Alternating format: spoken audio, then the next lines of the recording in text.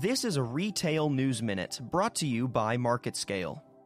Retail giant Walmart is stepping into the ring to help fight the nation's growing opioid crisis.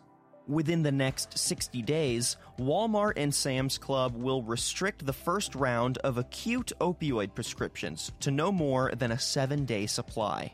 By January of 2020, the company will also require e-prescriptions for controlled substances, since e-prescriptions are more secure and trustworthy.